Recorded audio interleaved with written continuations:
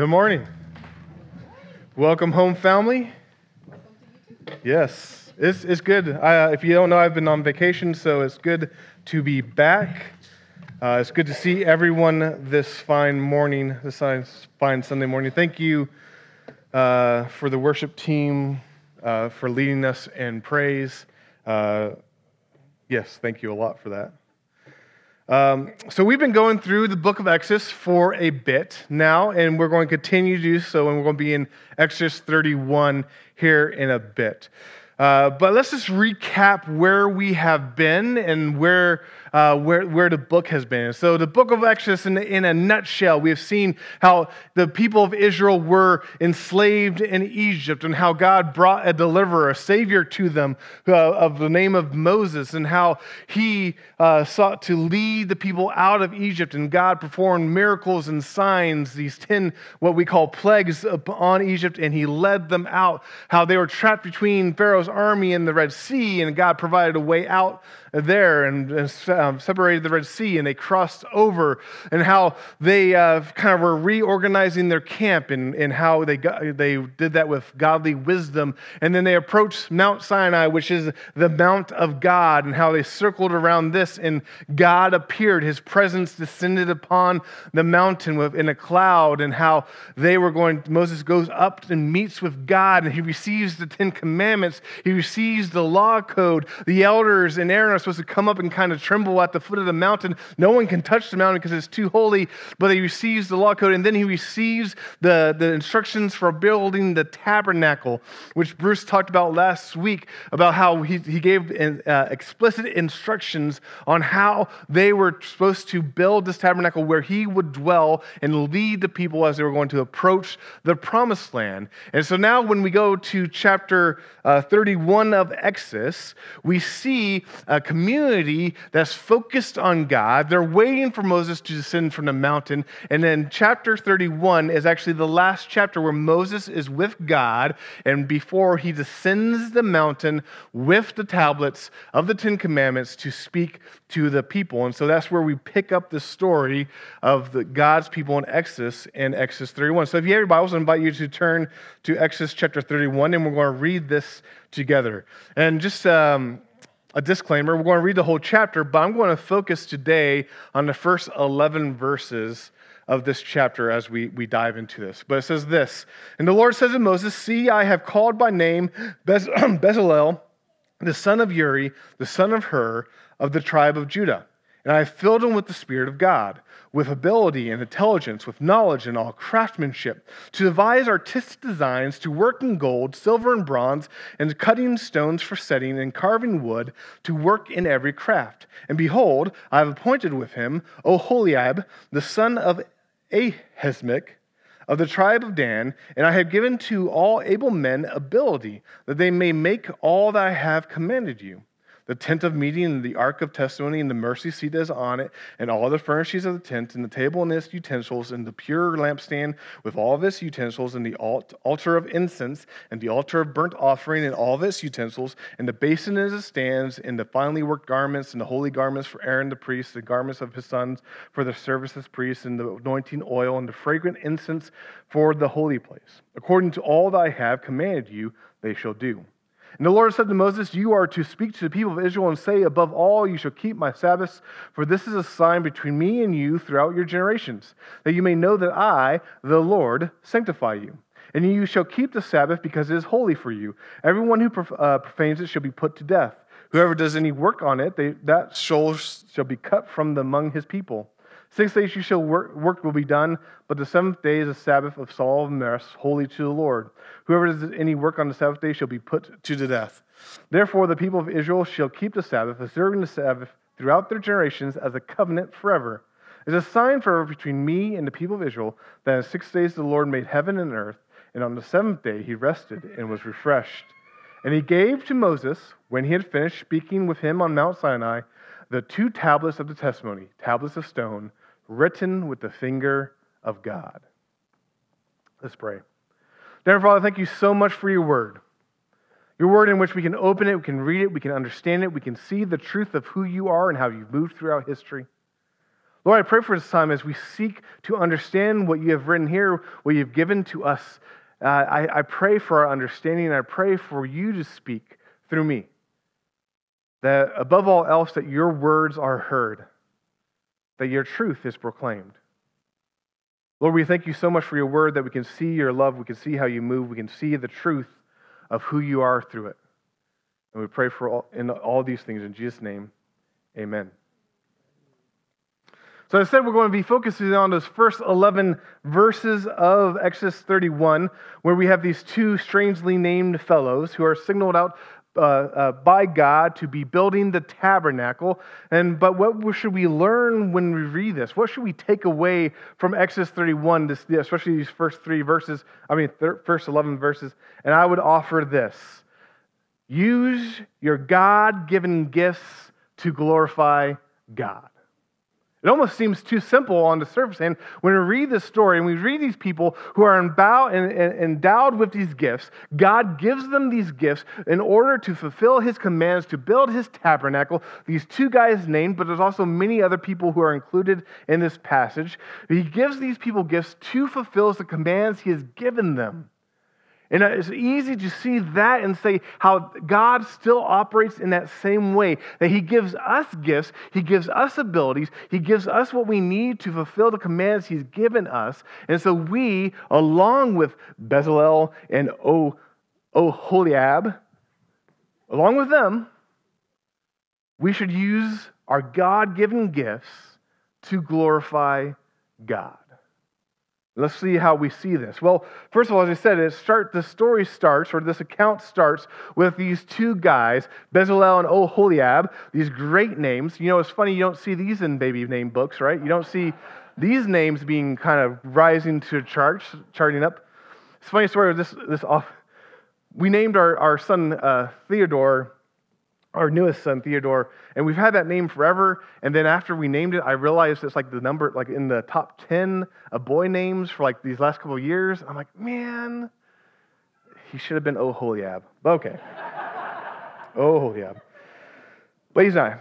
Anyway, so we get these two names, these two guys, Bezalel and Oholiab. And their names do have meaning. Actually, their names actually kind of fit in what God has called them to do, because Bezalel means in the shadow of God. And if he's building the tabernacle, he's overseeing this. And what is he but in the shadow of God as he's going to build the tabernacle? And Oholiab, that name means my tent is the Father God. And the guy given to help the guy to build the tent of God, his name actually means my tent is the Father God. It seems almost predestined, you might say, that God chose these people. They're named in these ways that show the work that he's going to do through them. It's this cool thing. They're called to help build the tabernacle.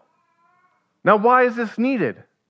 Well, there's a great thing here that these guys are only mentioned here in Exodus, and later when it talks about how actually building the tabernacle, they're only mentioned there. They're not mentioned anywhere else. They're kind of those supporting characters of the Bible that kind of come up and then kind of drift off into obscurity. But they have this point, because Moses can't build the tabernacle by himself. It's true. Moses was a prophet. What the tabernacle needed was a craftsman to build it. Moses was not gifted to gather the supplies, to artistically design them, carve into wood, carve into metal, all these things that God gave him. And so God raises up people around him, men around him, to achieve the commands, to fulfill what God has called them to do. And that's what's happening here, is that this is a big job, and they needed people who had skill to do this job. If we look back in the past chapters in Exodus 26, verse 1, and Exodus 28, verse 3, it talks about how all these things of building the tabernacle should be done skillfully. God didn't want just some average Joe walking up there and nailing some things together and saying, this is God's tent. No, he wanted skillful laborers to come and to use their God-given gifts to glorify him. And so he calls these people, Bezalel, who seems probably the foreman of the whole mission of overseeing everything, and his right-hand man, Oholiab, to do this task of building the tabernacle for God, forming his tent where he can meet with his people. It's so great when we see this illustration because it shows how the community of God needs more than just one or two people doing the work that God has called the community to. As I said, Moses couldn't do this himself. Aaron couldn't do this himself as the priest. You have to extend the lines a little bit and call people who have the skills to do that. And it's so easy to see how that kind of incorporates with the modern church as well. So often, I think, especially in our day and age, in the Western society, in the evangelical church, we like to professionalize the ministry and say, well, we pay a minister, we pay a pastor, and they kind of do the work of the ministry, and that's good. But that's not what the model we see either in the Old Testament or in the New Testament. We see the whole church doing the work of the church. We see people who are skilled and gifted doing those different things. And I think it's just wise for us to look at that and be encouraged and actually be challenged about how we serve the ministry of the church and how we use the gifts that God has given us. I think it's just, I'll use myself as a great example of this, an illustration, is I cannot do what needs to happen as we do church service on a Sunday morning by myself. If I tried, no one would be here. Because you don't want me with any of this stuff, projecting my voice that is tone deaf, leading some people in praise music. Physically, you can't be in every location taking care of everything. And it's just really easy to see when we just look at the church, how we need everyone to be using their gifts to fulfill what God has called them to do.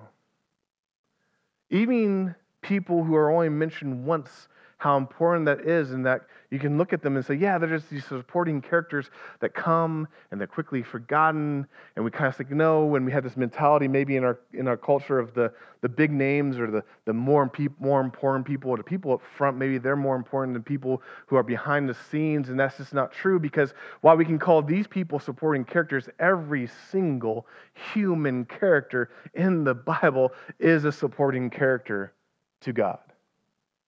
That this is actually his story, his mission, his word, and he calls his people to support and do what he has called them to do. And so we should use your God-given gifts to glorify God. And we see this. It's all kinds of people and all kinds of gifts. Because I love this phrase in verse 6. We have this calling of Bezalel and Oholiab, but then in verse 6 it says, and I have given to all able men ability, that they might make all that I have commanded you. That he is extending it. He's not just saying it's these two guys. He says, no, these two guys are overseeing the work, but God has given to all able people ability to fulfill the commands he's given them. It's not these two people. It's all types of workers. And that makes sense when you start looking at what they have to do. No one man, no two men could do all that they could do. Think of all the different types of work they had to do. It lists all that. It talks about how it gives Bezalel the understanding to do this work, to devise artistic designs, to work in gold, silver, and bronze, and cutting stones for setting, and carving wood, to work in every craft. All those things. No one person is gifted in all of these. And so all these different men who have been given ability, these able men, are going to contribute, be led by Bezalel in how they fulfill the mission of God. And what are they doing? They're doing all those sorts of things to build the tabernacle. And again, it lists this, starting in verse 7, it talks about, basically summarizes the last several chapters and what they're doing. What are they doing? They're going to be making the tent of meeting, the ark of testimony, and the mercy seat that is on it, and all the furnaces of the tent, the table and its utensils, and the pure lampstand with all of its utensils, and the altar of incense, and the altar of burnt offering with all of its utensils, and the basin and its stands, and the finely worked garments, the holy garments for Aaron the priest, and the garments of his sons for the service as priests, and the anointing oil and the fragrant incense for the holy place. All these different tasks require the whole community to come together to use the gifts that God has given them to actually perform and create these things. Because remember, these things are to be done skillfully. I don't know. Usually the person who is going to be knitting garments for a priest has a skill set that's quite different to someone who is forming the mercy seat and working in gold and bronze. These are different skill sets, and so God has called different people with different skill sets to come together to fulfill what He has commanded His people. And again, I think it's easy to see a connection with the church. That the church has been given a mission. The church has been given a mission to spread the good news of Jesus Christ, to build up believers, to be that light upon the hill, to be that outpost of heaven in a dark world. That's the mission of the church, and guess what? It takes the whole body of the church to do its mission. We need people of various skills bringing their skills together to complete this mission. We need the whole body at work, which is why when you read the New Testament, we see again and again this metaphor of the body working together is so prevalent in Paul's theology. In one place in 1 Corinthians 12, he says this, "For just as the body is one and has many members, and all the members of the body, though many, are one body, so it is with Christ. For in one Spirit we were all baptized into one body, Jews or Greeks, slaves or free, and all were made to drink of one Spirit. For the body does not consist of one member, but of many." That the body of Christ, the church, does not consist of just one person or two people on their own. No, we are the body of Christ, joined together. We have the same Spirit. We drink from the same Spirit. It kind of levels the playing field that there's no more slave or free. There's no more foreigner or native. No, we are together in one body, and because as one body, we operate as one body. He continues to use that metaphor and talks about how the foot cannot say to the eye, and the eye can't say to the nose, and all these things about how they don't need each other. No, because the body is formed of these different parts, and when we're missing a piece, when we don't have a piece of that body, the body can't function like it's called to function. And so we're the body of Christ, and as we see here, the people of God were pulled together in community where all types of people were using their gifts in all these various ways, and so too the church, as a people of God, are called together to use their gifts in these various ways to fulfill the mission of God, that we should use your God-given gifts to glorify God. And we see that.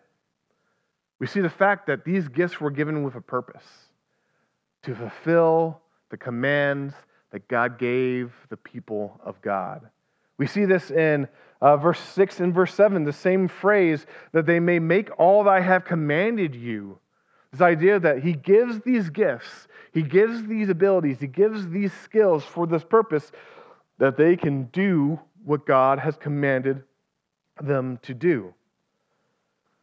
The commentator John Durham has this great quote. He says, Bezalel was specifically empowered for his assignment by the infilling of the divine Spirit, which adds to his native ability three qualities that suit him ideally for the task at hand.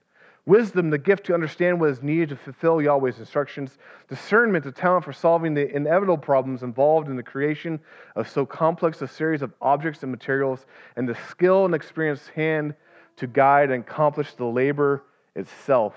Basically what he's saying is that God endows and gives Bezalel and Oholiab and all the other men these gifts so that they can fulfill and accomplish what God has given to them to do. That God doesn't say, hey, build the tabernacle, and they look around each other and they say, well, we don't know how to do it and we don't have the skills. No, he has people who have the skills, and then He gives them what they need. He adds to their ability so that they could do what He's called them to do and honor Him in those things.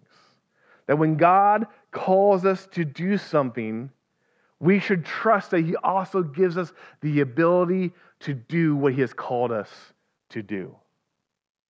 That when God calls us to do what He has for us to do, we should trust that He doesn't just leave us on our own.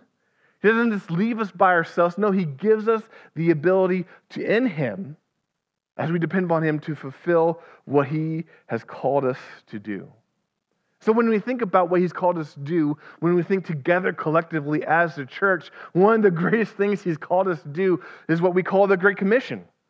Matthew 28, when he says to his disciples, "Go, therefore, and make disciples of all nations, baptizing them in the name of the Father, the Son, and the Holy Spirit, and teaching them to obey everything I've commanded you. And surely I'm with you always until the end of the age." He gives them this great command. He gives the church this great command, I would argue, that we're supposed to fulfill the Great Commission, that together we should be on this mission, that we're proclaiming the gospel to those who need to hear, that we're using our gifts to build up the church so it can do so, that we have all these different talents and skills that we can bring together to make the church a juggernaut for the Great Commission. Moving forward so that people hear who Christ is, and so the Spirit can convert them and save them. That is us together, working together, and he gives us the ability to fulfill that task he's given us. This is why he ends that great command, "And surely I'm with you always until the end of the age."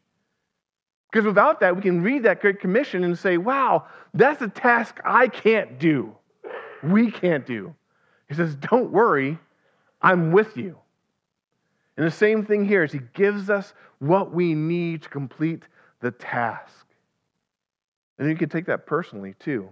Not just us together, but when you look at your own life and you think about what God has called you to do.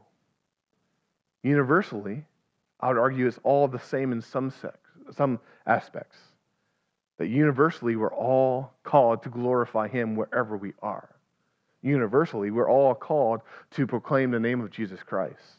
Universally, we're all called to work at everything in our lives as if we're working for Christ.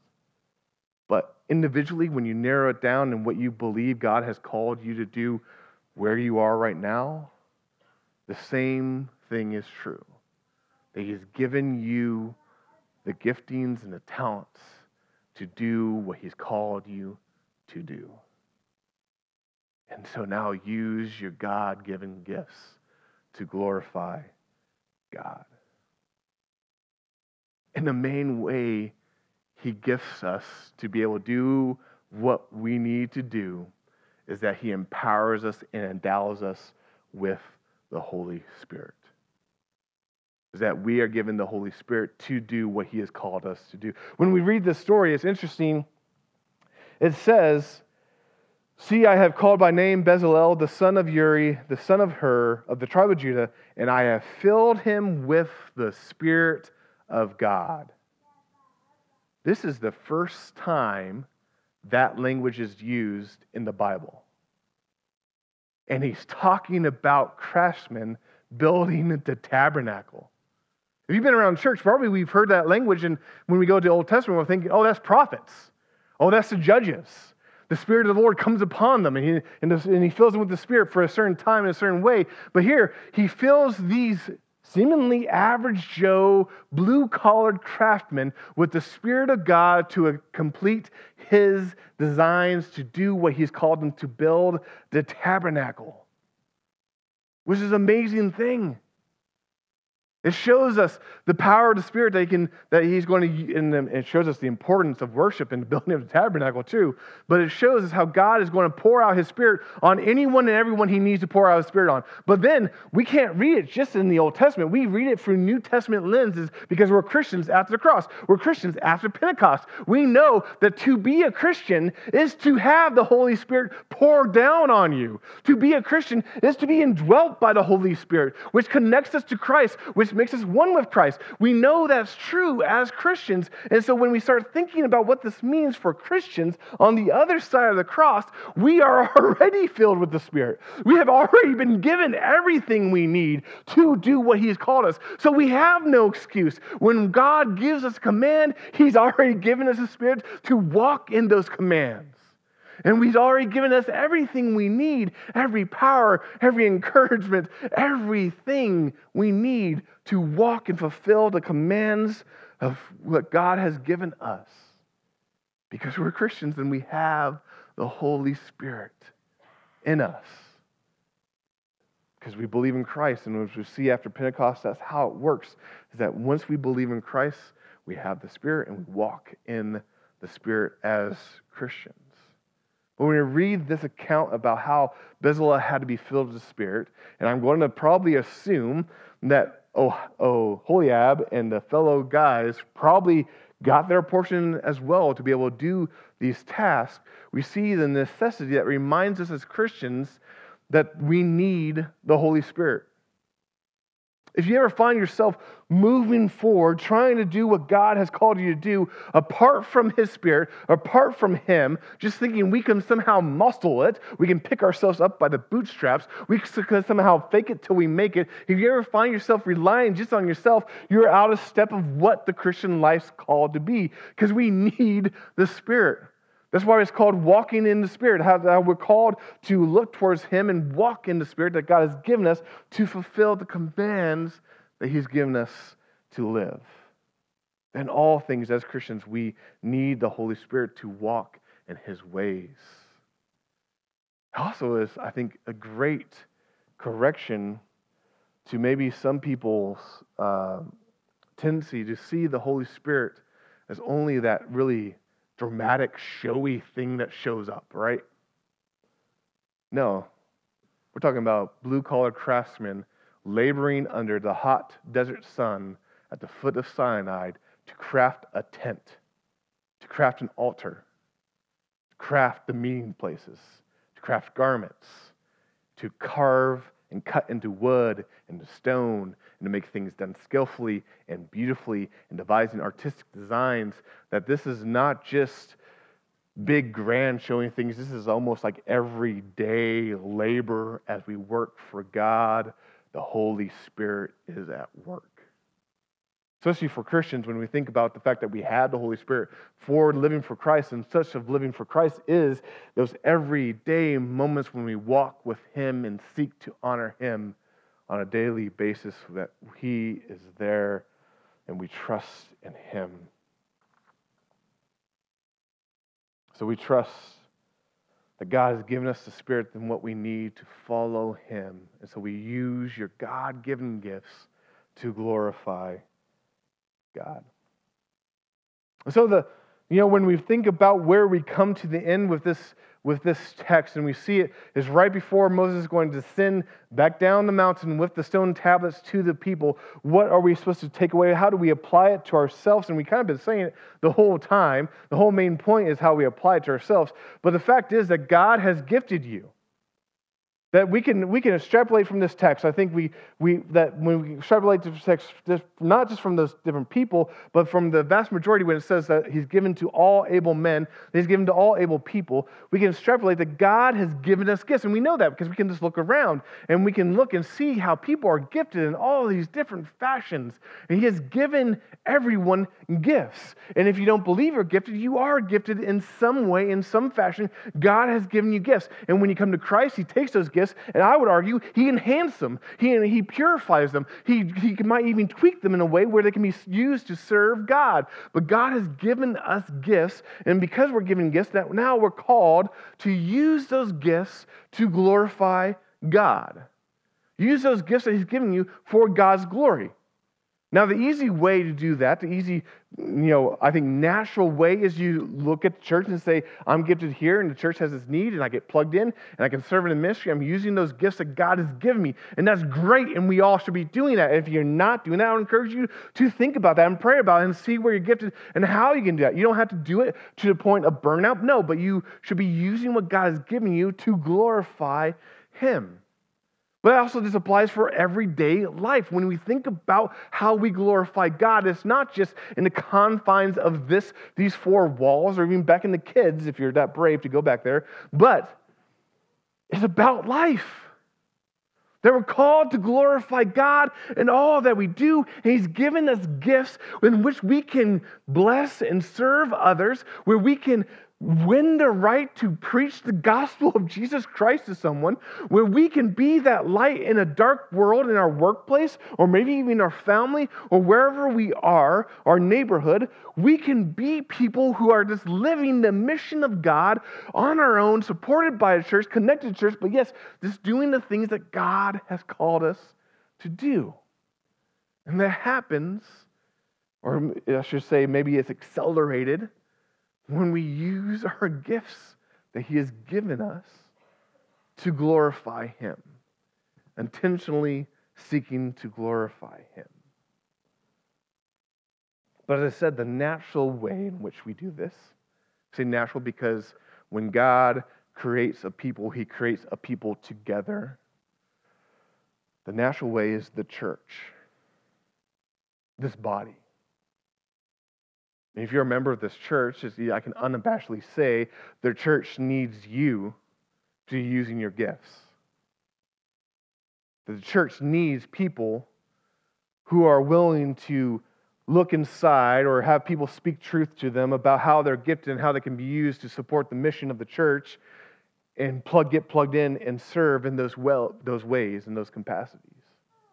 The church needs to thrive, to be healthy, to be that body that is walking not just with one foot or one eye, but a body that's operating as it should be. It needs the members to be working together, to be using their gifts for the glory of God. And I also say, you need the church. Because just on your own, yes, God can use you in great ways. Yes, you can use your gifting and where you are, but it'll always just be limited to you in your sphere. When you join the church, you need the church for community. You need the church for support. You need the church to empower and bolster and this launch ministry in so many ways that the church needs you and you need the church. And this happens when we start using your God-given gifts to glorify God. So think about where you're gifted, because you are gifted. And think about whether you're using those gifts for the glory of God or you're using them for the glory of something else. Well, then I would argue, look towards the church and seek help from the church to see how you can glorify God every day as the church comes together, as the church scatters, by using your gifts for Him. Join me in prayer.